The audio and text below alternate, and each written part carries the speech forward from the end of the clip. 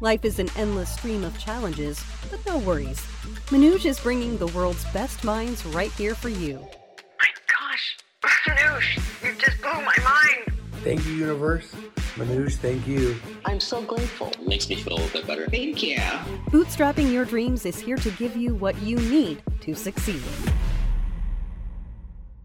Basically, there are 4 types of communications that happen between us when we talk to other human beings. The first level is what I want to convey. The second level is what comes out of my mouth.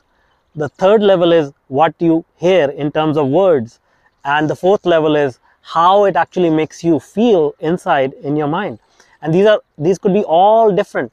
And the other aspect is that many people are more inclined to respond to audio, and many people are more inclined to respond to video or kinesthetic. So all these combinations, they impact how effective you are able to communicate with your counterparts. So these could be employees, these could be partners, these could be customers. And the key here is to make sure your message, your communication is as clear as possible to as many people as possible. Hey, I'm Sarah, producer of the Bootstrapping Your Dreams show. This episode has come to an end. Don't forget to check out the episode show notes for the links to the resources mentioned in this episode.